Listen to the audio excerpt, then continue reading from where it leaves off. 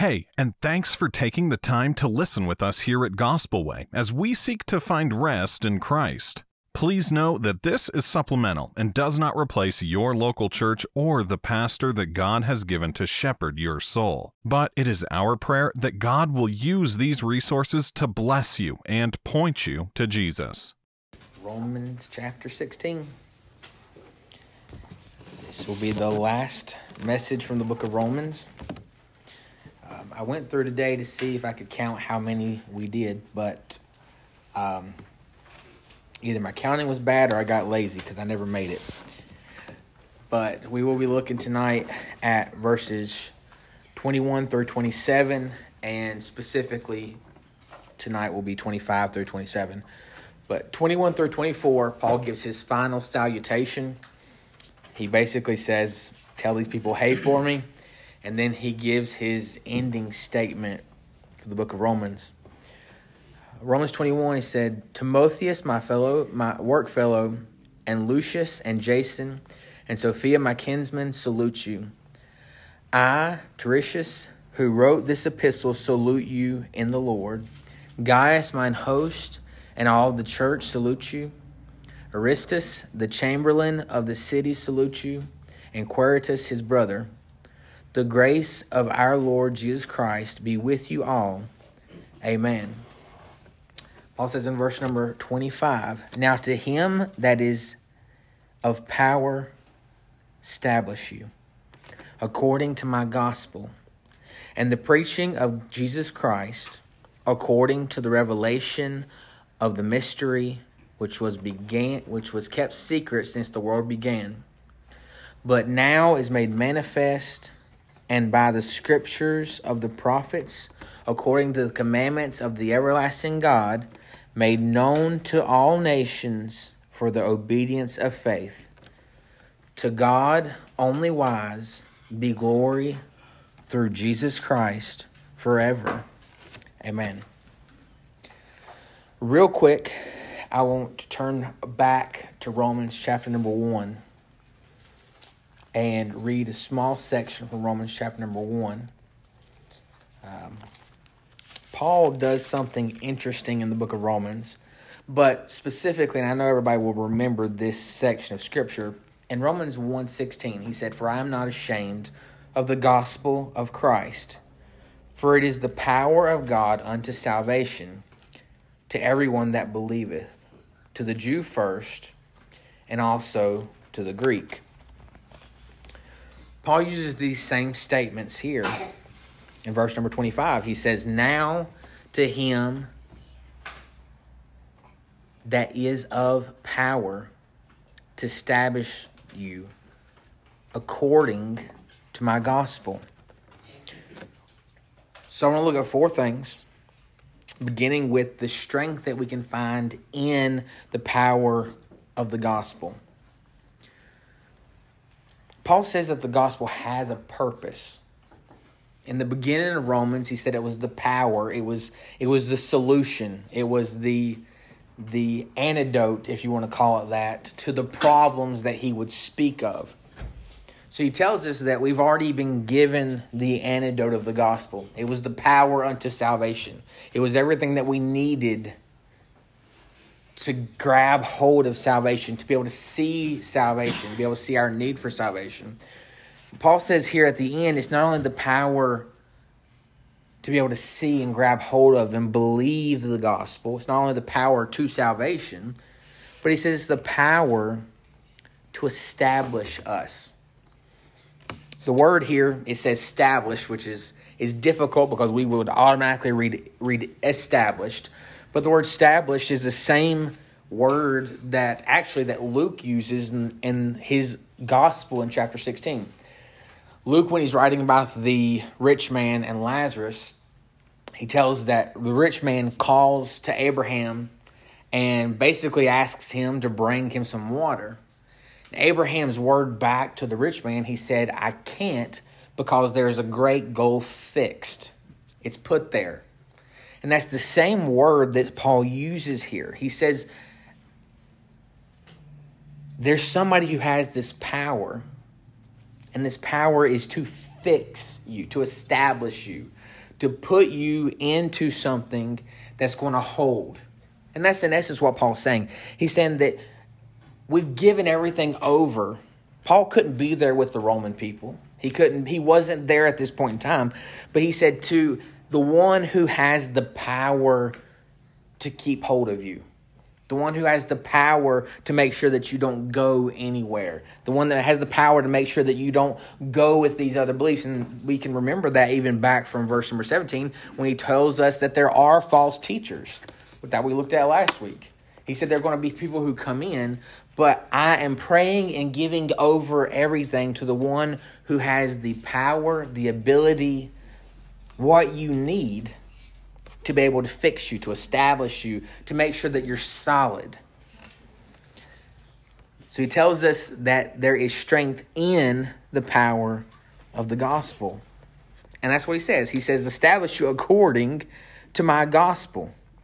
So the way that we are going to be established, the way that he was telling the Roman church that they would be established, the instance that he was giving to them was that they were going to be established by God through the power of the gospel. So, and again, this is really tying back into what we looked at last week, because what Paul is saying is the way that you're going to not be led astray, the way that you're going to be able to be solidified in what you believe is in hearing the gospel. Not only that, Paul moves on and he says that the strength is in the preaching of the gospel. Paul says that in the second part of verse number 25. He said, in the preaching of Jesus Christ, according to the revelation of the mystery, which was kept secret since the world began. Paul says not only is there strength in the power of the gospel to establish you, but the way that you are going to keep on getting this strength, the way that this strength is going to continue in you, the way this is all going to be able to be built up is by the preaching of Jesus Christ. And Paul says a little bit later in this text that it's according to the revelation of the mystery. So real quickly, I want to turn over to Colossians chapter number 1 so we can see what that mystery is. Because Paul tells us in a few other places, once in Ephesians, he alludes to it in the book of Romans, and he mentions it in Philippians. But specifically, we get the clearest picture of this in Colossians chapter number 1 and verse number 24. Paul says, who now rejoice in my suffering for you and fill up that which is behind of the afflictions of Christ in my flesh for his body's sake, which is the church, whereof I am made a minister according to the dispensation of God, which is given to me for you to fulfill the word of God. And here's where Paul, after explaining why he's getting ready to say this, says, even the mystery which hath been hid from ages and from generations, but is now made manifest to his saints. In verse number 27, we can see what this mystery is. To whom God would make known what is the riches of the glory of this mystery among the Gentiles, which is Christ in you, the hope of glory, whom we preach, warning every man and teaching every man in all wisdom, that we may present every man perfect in Christ Jesus. There's a few things that we see in that text, but namely what the mystery is and what that mystery does. When Paul says it can make you perfect, he's saying the exact same thing that he's saying here in Romans. The word perfect is another way for Paul to say complete, solidified, built in, or established. So Paul says that it's the gospel that establishes, and it's the preaching of this mystery. And what did Paul say the mystery was? He said the mystery is Christ in you, the hope of glory. And we're going to tie that in verse number 27. But Paul says here in verse number 25, according to the revelation of the mystery, which was kept secret since the world began. but now is made manifest, and by the scriptures of the prophets, according to the commandment of the everlasting God, made known to all nations. So Paul says the strength in building us up is the preaching of this mystery. He says this mystery was a secret. But what we understand now that they didn't understand then is that this mystery, that this secret is wrapped up in a person. John tells us who that was. He says in John chapter 1, verse number 14, that the Word was made manifest and dwelt among us. The mystery that was not understood throughout the Old Testament was that Christ was going to come. And a lot of that's been covered even on Sunday morning. It was mentioned this morning that Eve thought it would be Cain. Abraham thought it was going to be Isaac. David thought it was going to be Solomon. Every time God gave a promise, they were very short-sighted in not understanding what God was actually saying.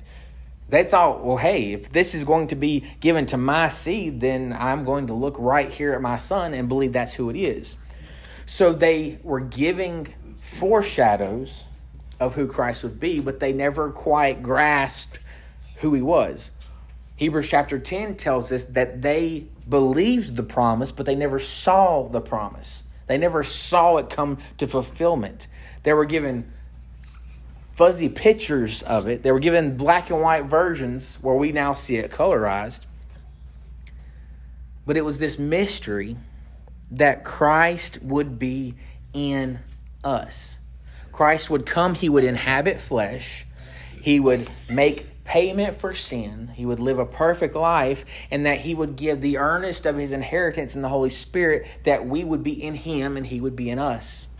That's the mystery that Paul is saying is the strength that we are able to gain.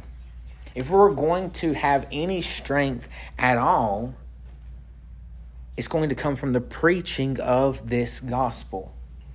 That's how God has said. That's what God has decided is going to be the means of which he brings people to himself. And Paul is telling us here that it's also the means in which he builds his people up. The same means that Paul calls foolishness in another place is the means that he has chosen to do these things. So he tells us that there's strength in the power of the gospel. He says there's strength in the preaching of the gospel. But what is this strength for? Paul says this strength is for the proclamation of the gospel. And he tells us that there in the end of verse number 26. He said that all this was done. All this is now made manifest. We can now all see it. It's all come together like 18. He loved it because the plan finally came together. I don't know if that was that may have been a swing and a miss. But anyway. That was good. He says, according to the commandments of the everlasting God made known to all nations. And he says there's a reason that this is being done. This proclamation is for the nations to come in obedience of faith. Basically what Paul's saying here, he's saying that he's going to keep you. He's going to make sure nothing happens to you because he's able to do it. He's going to do this by the continued preaching of the gospel. And he's going to do this so that the obedience of faith goes out to the nations. And what is the obedience of faith? It's believing this same gospel that he said had the power to bring men to salvation and to allow them and enable them to continue in their salvation. Paul says that he's put this whole plan together. He's had this plan made manifest, and it's so that his plan could be proclaimed. The whole purpose of this happening is so that we could tell people that it happened. That's what Paul says and means by this obedience of faith. For the unbeliever, the obedience of faith is coming to belief in Christ, coming to faith in Christ. Not rejecting him, not being disobedient to the call of the gospel, but being obedient to the call of the gospel. For the believer, it's continuing to believe. It's to continuing to be reminded that this is what Christ did, that He is in us, and that is the hope of glory. That mystery that the Old Testament saints did not quite understand is the same thing that we ought to be proclaiming to others, and the same thing that we ought to be proclaiming to ourselves. And then Paul gives us the reason, not only for why this is happening for the proclamation of the gospel, but he tells us that we'll be strengthened by the promise of the gospel. So as we are going around and in the power of the gospel, preaching the gospel and proclaiming the gospel, he says that we're strengthened by the power of the gospel. And we can see that in the beginning of verse number 26. He says it was made manifest by the scriptures of the prophets according to the commandments of the everlasting God. So Paul says that we can see that this promise of the gospel took place, and we can be empowered in our proclamation of the gospel because he promised something and it came to pass. We can look throughout the Old Testament. We can look at the prophets who seemingly failed, who seemingly succeeded. It depends on which one you look at, on whether they were failing or whether they were succeeding. But we can look at them and say and understand that the promise that God was proclaiming through them of Christ's coming that they didn't even know about, this same power that kept them going will keep us going. Because it was the way that he decided to speak to the people then. Hebrews chapter 1 tells us that God in many different times and in many different ways spoke through different means. Sometimes through the prophets, sometimes through a king, sometimes through a donkey. God spoke however he decided to speak, but he said now he speaks through his son. So if we're going to get and gain any revelation in our day, it's going to be the person of Jesus Christ. If we're going to understand anything that God has to say to us, it's going to be found in the person of Christ. That is how God has chosen to speak today. And we find these things in the Word of God. So God chose, Paul is saying, through the means of prophets, through the means of different men and women in the Old Testament. That's how he brought his promise to people, how he explained what he was doing to people then. But he tells us now through the gospel, through the good news of the coming of Christ, that is how we now explain things to ourselves and to those that are around us. If we're going to gain any knowledge, if we're going to gain any understanding, if we're going to gain anything from the scriptures, it's got to be that it comes through the person of Christ. And he even alludes to this here in a second. That's the reason it's so important that when we come to church, that when we come together as believers, that we are giving each other Christ, that we're hearing Christ. If we're hearing anything else, it may benefit us for a moment, but it's going to have no lasting effect. Nothing else, according to Paul here, has the ability or even the opportunity to actually establish us. There is no work, there is no commandment, there is no social function, there is no political event, there is nothing that we can hear from a pulpit that will have any eternal value, that will have any ability to solidify or build us up in any way for the proclamation of the gospel except for the person of Christ. And that's Paul's whole point. If we've not gained that over the past 2 years from the book of Romans, that it's all about the person of Jesus Christ, then Paul wasted his time in writing this letter. Because that's his whole point. Everything that he said has pointed us to Christ.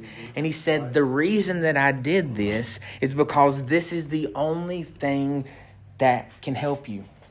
There's nothing else that Paul could have given. There's no wisdom that Paul had.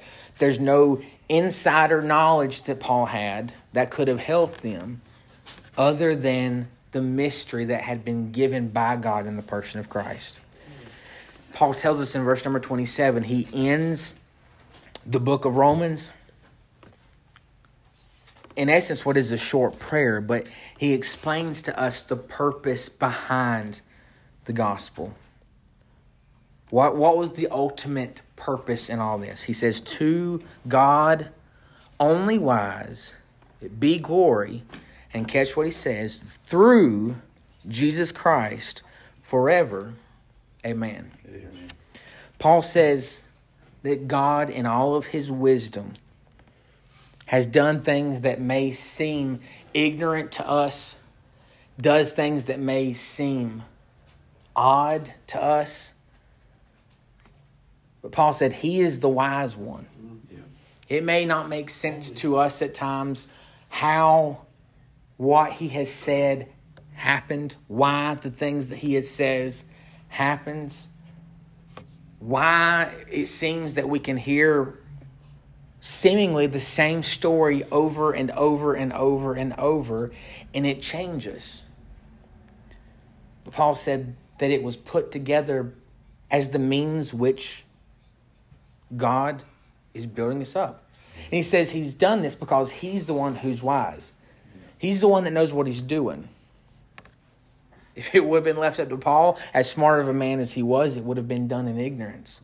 But he says that it was God only wise, and this was the purpose, so that he would get glory through Jesus Christ forever. So the whole purpose of this strengthening us up in the gospel, the whole purpose of the preaching of the gospel, the whole purpose of the proclamation of the gospel, and the whole purpose of God promising the gospel was also that he could get the glory. Whenever he comes in our life and he saves us, who gets the glory? He does, through Jesus Christ.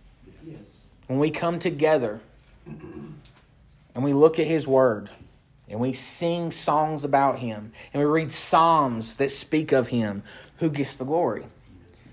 It's him. Yes. And it's through Jesus Christ. Yes, sir. When we do anything, even what Paul says that he who has begun a good work in you will complete it. He'll finish the work. It's through Jesus Christ. Everything that God has decided to do in the world and among his people, he has decided to do through the avenue of Jesus. And if we miss anything else, if we don't get anything else from the entire book of Romans, we got to come away being able to say that God has said that the gospel is everything that we need, because the gospel is Jesus Christ. Yes. Jesus Christ is the gospel manifested to us. Yeah. When John wrote, he said that John the Baptist was baptizing in the River Jordan. And he said something very specific whenever he saw Jesus. He said, "Behold the Lamb of God who comes to take away the sin of the world." It was the gospel. That's why it came. That was the good news. From the start of Jesus' ministry to the end of Jesus' ministry, and even in the continuance of his ministry, through the acts of the apostles and through the acts of the church, everything that happens, everything that he does, every work that he completes, is for the glory of God. And it's through Jesus Christ. It's the reason that our lives, they ultimately need to be about Jesus.